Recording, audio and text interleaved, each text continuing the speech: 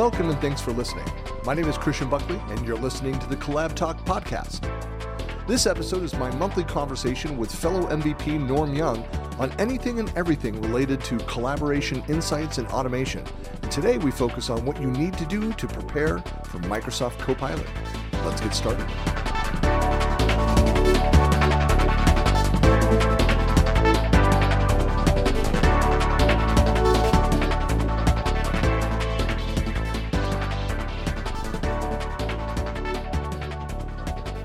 Hello and welcome to another episode of the Collab Talk podcast, where we discuss the convergence of technology, business productivity, and collaboration culture. And my guest today, one of my regulars here, Norm Young, a Microsoft MVP who just got renewed. Congratulations. Whoop, whoop. Thank you And very much. Yep. And congratulations to you. Thank you to you. Director of Collaborative Analytics at tyGraph, which is an AvePoint company. Welcome. And great topic today. Our focus, of course, is we have a monthly conversation, Norm and I, about insights and automation within Microsoft 365. But today, specifically, we're going to talk about preparing for Copilot. What a subject. Copilot is like everywhere in the news. If you're interested and eager to try out new technology, you're probably like yourself, Christian, and me, like, I just want to get my hands on Copilot to see what it can do. I've been able to get my hands on ChatGPT and I've done some great things, but the shine is starting to wear off a bit. But Copilot, Microsoft 365, bringing those large language models together is something exciting, but nobody's actually touched it, right? No one's actually touched it. Yeah. And I imagine the people who are like security minded, privacy minded, maybe they're affected by GDPR regulations, they probably don't have the same level of enthusiasm that you and I might have over something like Copilot.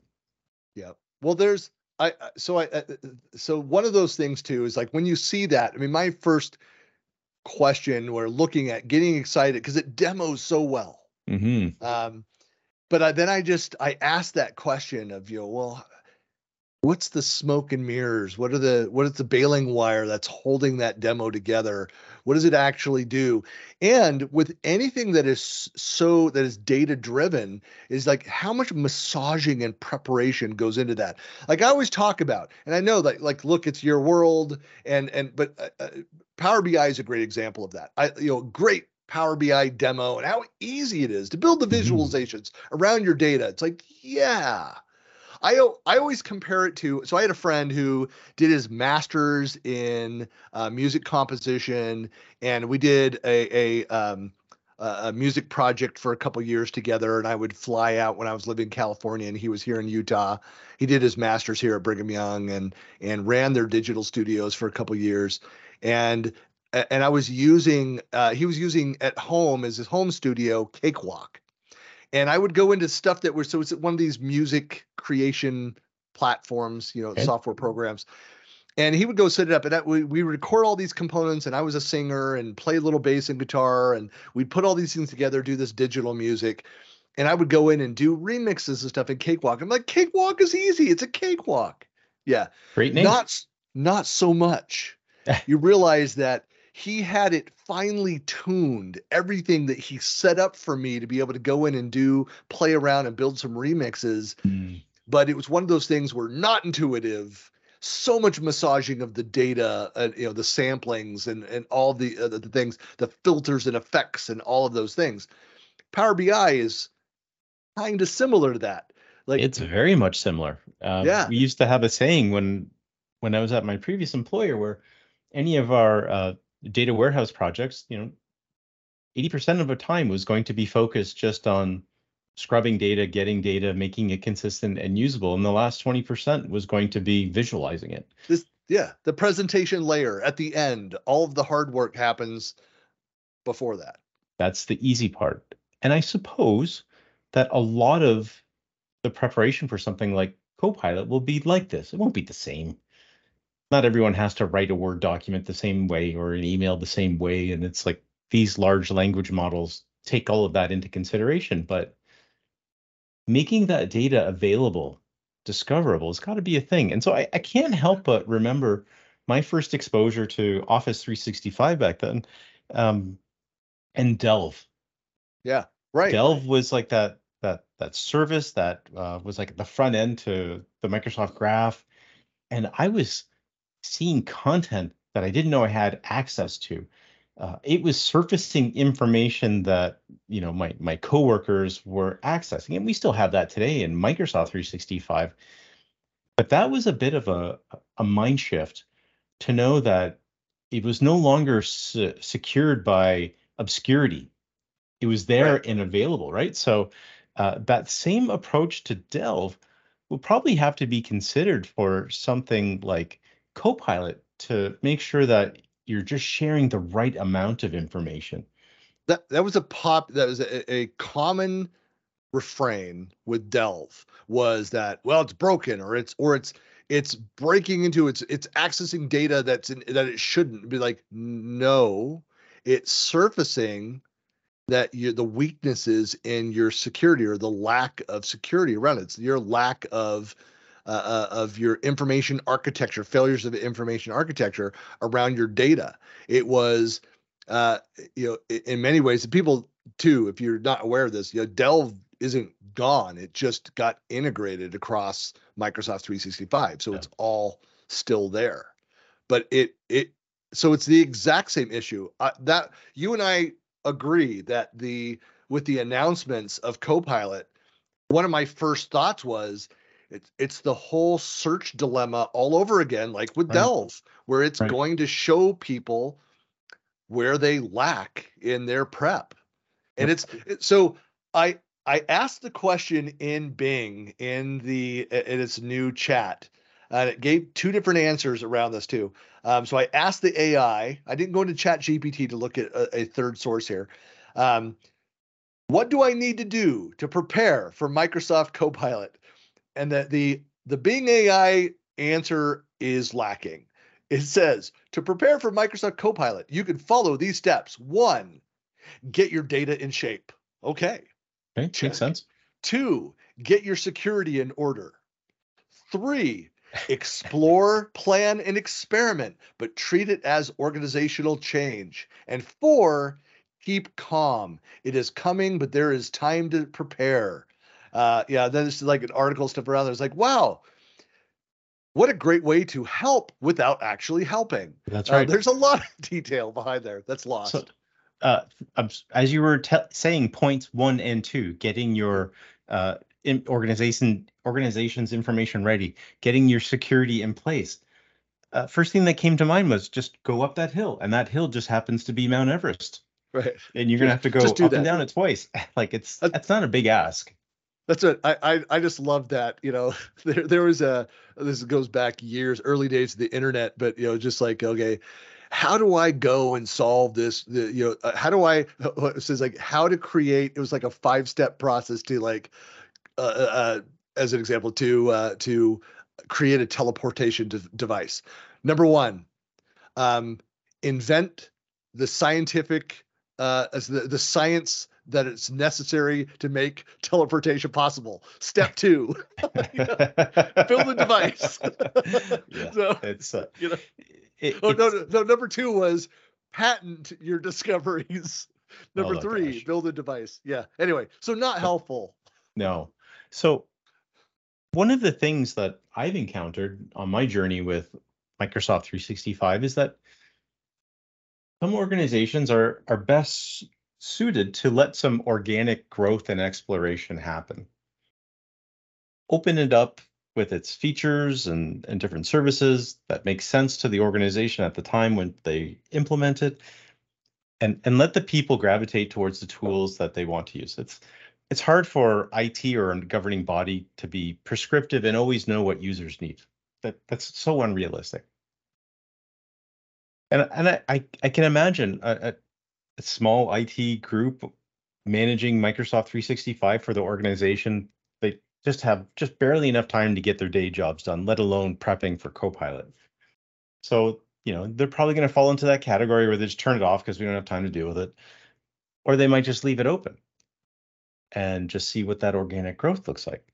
So what can we do, Christian? What can we do as a realistic thing to get our information ready to like, where would you start? What would be the first thing that you would look at? What would you protect? Yeah, I mean well, I mean that's why where I go back and I look at it, and I realize there's a Microsoft blog post out there. I mean that kind of talks about this. There's a great blog that was done uh, a month and a half ago by Rob Quickendon, um, called so May 11th, preparing for Microsoft Copilot, where he goes in and so number one is exactly what we're talking about is getting your data in shape. Now, what that actually entails, um, and I think again the part two of the AI answer is a little more detail around there. So it lists where I would start. So check and refine your SharePoint and Teams lifecycle governance and compliance policies. So I mean, that's a great place to begin. We could talk for hours just on what that actually means. I mean, that's my world is SharePoint and Teams governance is like where I work every day. It's, Right. what my company does. It's what we all the ISV solutions that help solve for that. But there's a lot of work that needs to be done. So what does that actually mean to if you don't have a life cycle around that and the cleanup that needs to happen around Teams and SharePoint Hmm. spaces, having governance and regulatory compliance policies, making sure that you are meeting those standards depending on your industry, the size of the company you are, whatever internal rules around that. So if you whether you're doing it manually, and God bless you for that effort. The larger you get, the more you need. I'm sorry to Yeah. say this, and it's not just me as a vendor saying this. You need a third party solution for Yep. governance because Yep. there's a dozen plus admin consoles, and the larger your organization gets, the more complex it is. And anyway, you need help Yep. there. For But sure. so there's a lot of work around that. There's then going through and looking at, what data do we want accessed by and not accessed by? Like, I think we talked about this last time. Like, I read an article out there about how, people are complaining about, like, I don't want my blog content. I've been blogging on this current site since 2004. Thousands of posts that are out there. Hmm. I don't just want the internet scraping my content and adding in other things. And you can go in and block that. You can restrict who has access to that. Internally, much the same. What do you want to be made accessible Yes. to these That's going to solutions? be a very important consideration. Think of content lifecycle management. Like you have content that's in a draft state, not quite ready for official consumption. You have content that is maybe archived and no longer as relevant in the current state that it once was. So, do you really want Copilot and blind trust on the end of the users to start using that pre and post driven content? So that's a really valid point because you don't want the wrong information floating out there. Worst case is you have uh, two different answers for the same question. We can And also, and there's legal implications around that, some of that too. If you with older data, I mean, again, depending on what industry that you're in. But I just go back to, I mean, my first corporate job as a runner for a law firm when I was 19.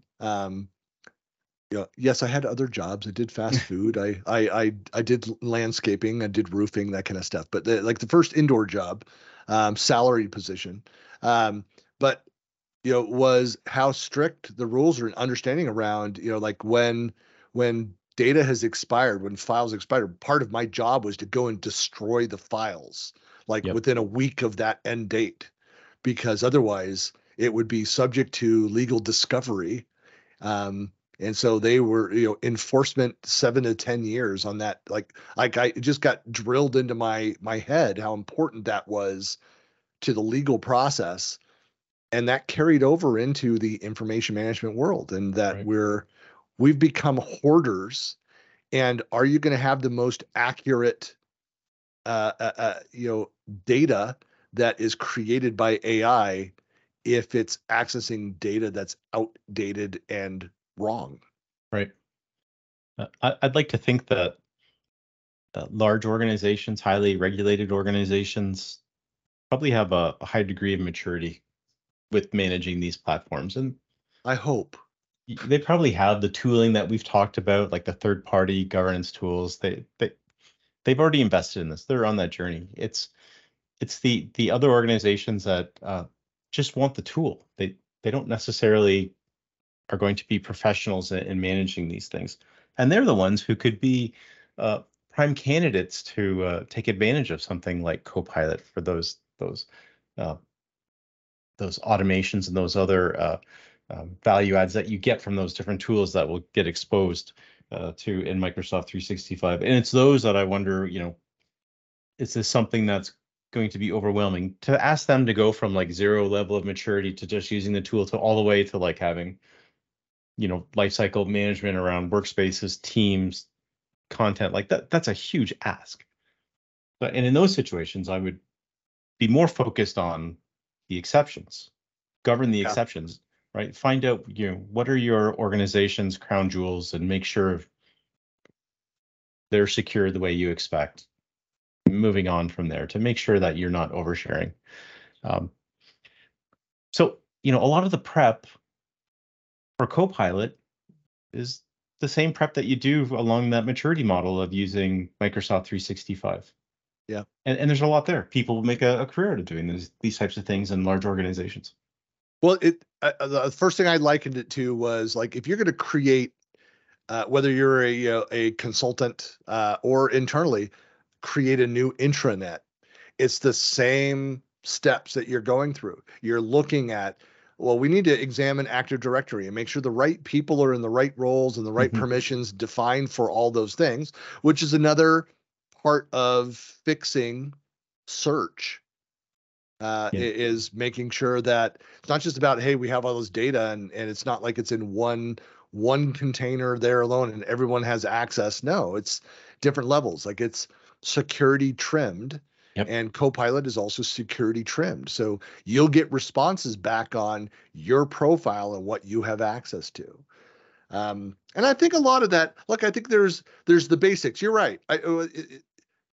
There's certain things that you definitely need to go and do and get in place. And you can help a lot of that along if you have, a provisioning process in place. So to make sure that as new things, net new, are being created, that they're automatically have lifecycle management, that they automatically have the right components and right permissions and kind of all of those things. So there's a lot of automation that will help with this. But then there's things that are specific to this. Like, again, going back to the list is looking out for the release of the semantic index for Copilot, starting to test your data there. Because I think as much as you prepare before you have that, you then run scenarios, you pilot Copilot to understand, like, what is it returning? And is this what we expected? Are we seeing any from these working examples as piloting, is it giving us things that it shouldn't be seeing? Like, test out your security measures. Yes. And just saying that you need to test, as someone who does a lot of testing for the work I create, that's like just as hard as developing something. So I hope that Microsoft gives some guidance on what testing and validation looks like. Obviously, every organization's sets of terms, unique business acronyms, and so on will need to be in the context of that, but a framework for testing and validation would be incredibly valuable for a new disruptive technology like we're seeing here. Like this is going to come in and people are either going to ignore it or they're going to jump on it. And the ones that jump on it will maybe have that blind faith that it's right. And well, that's also something for MVPs like you and I is, I'm excited to get my hands on it, just so that I can explore all the features and capabilities and put together scenarios and share kind of what if, and hey, here's the stuff that you can go and do. I mean, a lot of these tools too, people will do the basics, but won't explore all of the deeper features of the solution. So I'm excited to get in and start to do some of that work. Yeah, agreed. I think there's going to be a boon of productivity in, and I'm not trying to sound like I'm on the marketing team here, but post-meeting reviews, drafting emails, getting caught up on tasks. I think that's where it's personally going to affect me. I don't know how many days, maybe like today, where it's just back-to-back meetings, and I come into a meeting. I don't think I'm really prepared for every meeting. It's just there's not enough hours in a day to do that. So to have a recap or all the things that were relevant to that, that's going to be massive. Yep. Even if we're seeing this trend of going back into the office for a lot of organizations, it's still going to be booked as a team meeting.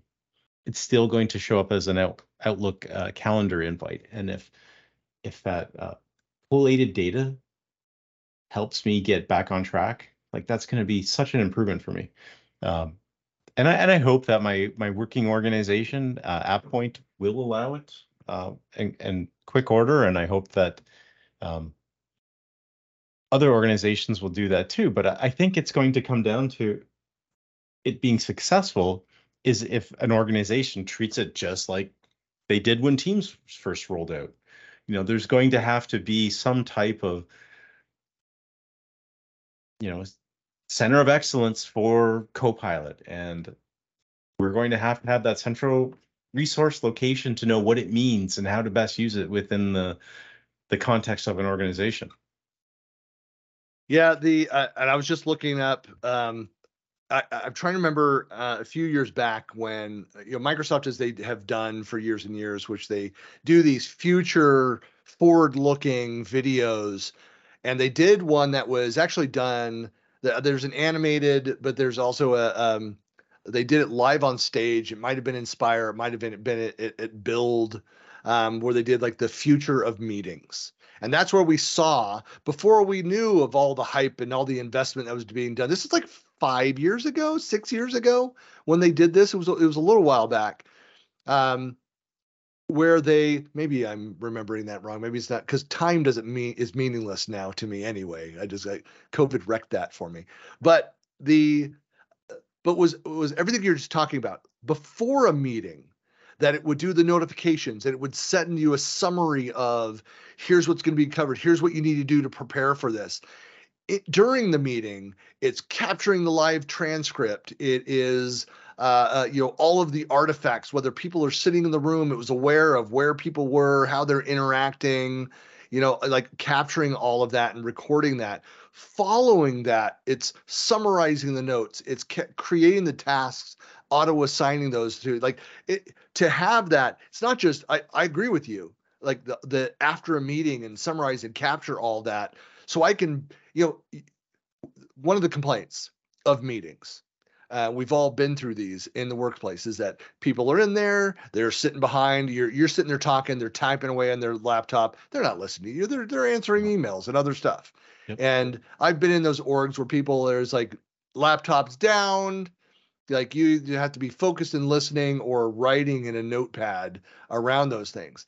You have the best of both worlds. Like you're never going to stop those people that are hybrid. So they might be dialing in from someplace and they might be doing something, some other tasks.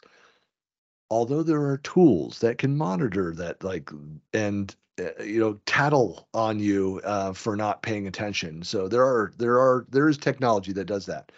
But being able to capture those, and so that you can be fully engaged in the discussion and not worrying about capturing that note and those actions. You just say it. It's like, hey, as an action, I'm going to take this and go and do this thing. And then it comes and it's there, creates automatically a task. It's in the insights. Christian, you agreed to take this task and meet with Norm as a next step and do this thing by this date. All of that can be automated. That's going to be incredibly powerful. And I would argue that it would, again, making this point again, allow us to focus on the personal interaction during the meeting and less on capturing, documenting what's there. Yeah. And there's so much rework in meeting takeaways and note taking. Double entry. Right. Yeah. Yeah. If you're lucky, it's only double entry. Right. And then the follow-up that goes with that. And that's not smart work. Dumb work. Like it's not the best use of anyone's time. So to have that automated, that's going to be the benefit. And those types of examples. And so that's what I truly look forward to for Copilot for myself. I know it's popping up in other areas. I see it in Power Platform. If I want to create a Power Automate job, I can just describe it and it can make it. We're going to see that coming to preview customers or people who sign up for the preview with the Power App. So that's going to be cool. And then the new skill set then is going to know how to ask the right questions or to rephrase those questions for Copilot. I don't want to pretend like I'm well informed of what a large language model is and looks like, but I do remember what I've seen in the past with natural query language. And think of a chat bot, think of asking Power BI a question, and if you didn't put in the question the way it's expecting it, you're not going to get an answer back. So this tries to address this. But there's still going to be limitations. It's not going to be perfect, which means something like that Center of Excellence for Copilot or any other technology has got to include the guidance to make sure you're asking the right questions. And we're seeing all of this pop up for ChatGPT and others out on GitHub and other open source areas. Like, here's your cheat sheet to know how to interact. And organizations are going to have something similar to be successful. I'll say that I had a publisher reach out to me about a week ago, asking if I was interested in being a contributor to, or they were actually looking for a lead editor on a book on basically how to interact with Copilot. And my first response was, I have no idea. I don't have my hands on it. I would not be able to speak to that. And then I declined, and the editor decided it's like, I don't have the bandwidth to do that. Having participated in 6 books, like, I'm not looking to go sign up for that. It's a lot of work. I said, I would love to contribute to this. I said, there's like, well, you have an idea of where? I'm like, no. Like, it's when I have a demo, when I can actually touch it, then I'll have something to say. Is that I realize, like, so anyway, there are people that are publishers that are out there. There's people that are signing up for it. I'm wary of anybody publishing content on how to do that isn't a Microsoft person that is part of those teams right now. Agreed. Because we don't know. But there's it's just great marketing videos at this point from most users' perspectives. But as one of those great benefits of being a Microsoft MVP is you do get to see some of those demos, and I'm sure any demo I've seen on Copilot is probably available on YouTube at this point. But it is impressive. Well, really impressive what it could mean for the future. There is a great article that's out there. You had shared it with me. So done by Zachary Cavanell on how to get ready for Microsoft 365 Copilot. And reading through, and we've covered a few of these, but one of the things that I really like this concept, and again, folks, something to think about and start early on, is establishing a center of excellence around it. Yeah, we don't know about, but we need to share the information that we do know and have a conversation, establish that centralized place where we could share our cheat sheets of how to best, structure our queries, to this, or here's what we've seen with complex requests to get the best results out of that. We need to share our learning with this. So that model of having a COE, internally and externally participate in community discussions is going to be so important for us, because we can collectively learn more, consume more, and improve more on all of this if we're working together collectively. So, yeah. Agreed. And it comes down to setting your environment up for success. And that is the traditional information workspace site management, making sure that you have what governance means to your organization in place as much as your organization is able to do it. protecting your crown assets, making sure that you have your basics of security containers and other types of controls in place, and that will set you up for success with things like Copilot and any other apps and service that happens to get released inside of Microsoft 365. Yep. Well, and I just realized too, scrolling down in the article that you sent over this. So that's a mechanics video. So yeah, or article, I should say. And so it's you can find that on the Microsoft Mechanics blog. And of course, we'll have the links in the notes here for our conversation. But that's out on YouTube, and they walk through, see the video that walks through in more detail. So getting information ready to search, the access controls aspect of that, which is the formerly known as Azure AD. What is the Entra or whatever that's under? What's the brand? Purview? Entra? I don't know. No. I've fallen behind on acronyms. They're renaming Azure AD. Which, why? But okay. Anyway, then tools to find info at risk of oversharing, getting your prerequisites in place, assigning M365 Copilot licenses, establishing a center of excellence, which I would put at the beginning of that, earlier up in there. So that's a nice walkthrough video on this as well. Definitely want to check that out. Any final nuggets on anything that we've not discussed that you kind of count as part of your best practices for preparing data for something like this? I would go back to those traditional governance housekeeping activities where your crown jewels are identified and protected. You have a plan in place for content and asset lifecycle management. And, obviously you're gonna have to start budgeting for Copilot if that's going to be a thing, because you have to assign those licenses. Yeah, it's a whole nother thing. That's why it's so important. And again, something that, third-party solutions can help keep you in tune with what your actual costs are for the things that you're consuming.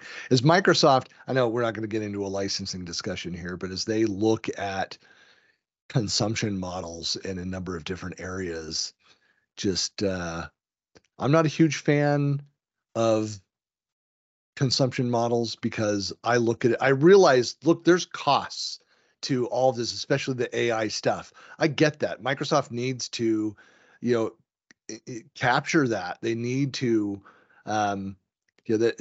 it's not free to go, and even there's a cost around the Bing AI stuff. It's servers, folks, out in that you're accessing through the cloud, and it's more expensive because of the compute time on these queries.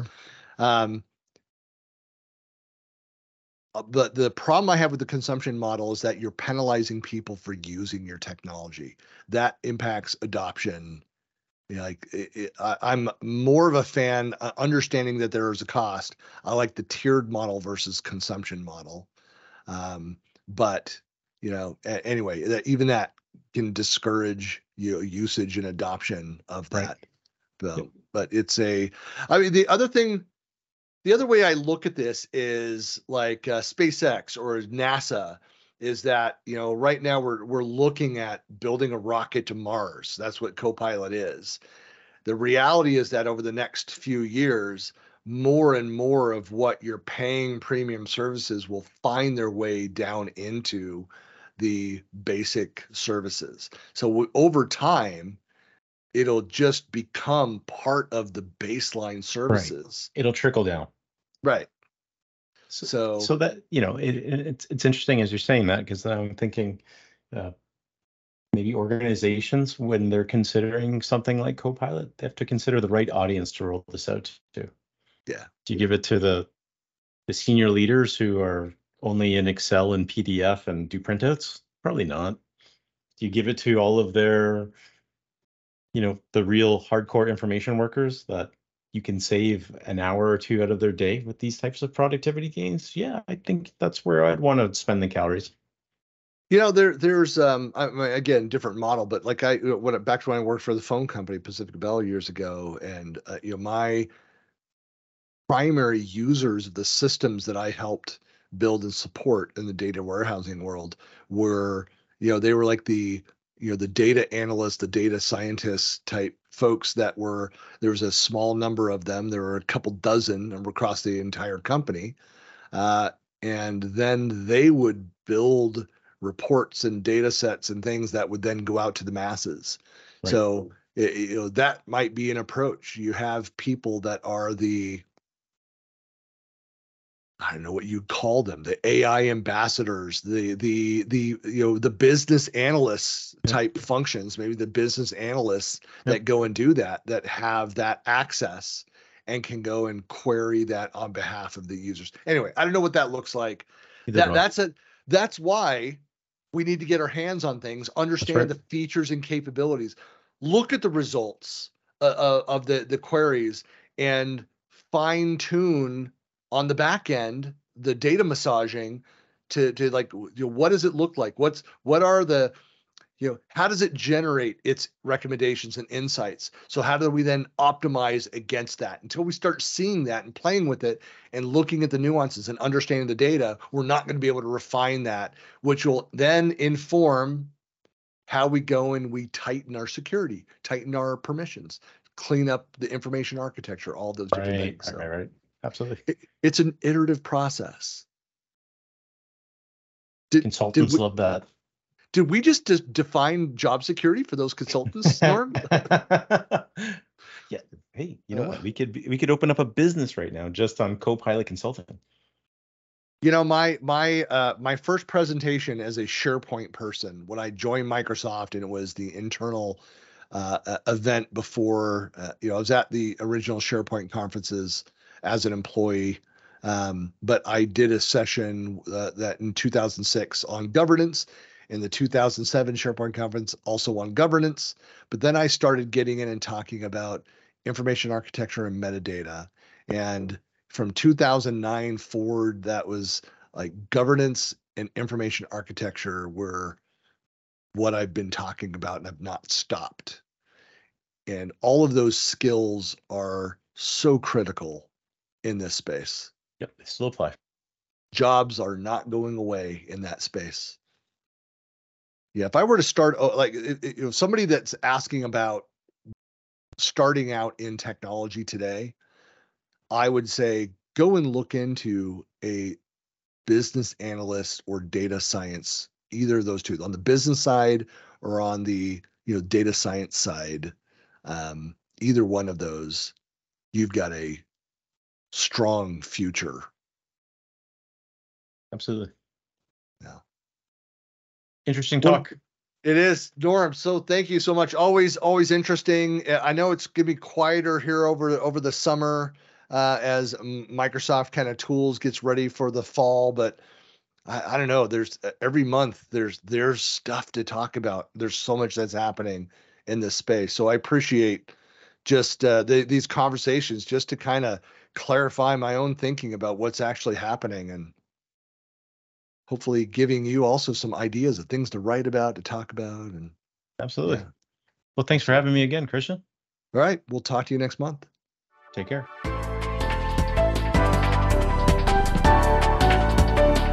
You've been listening to the Collab Talk podcast.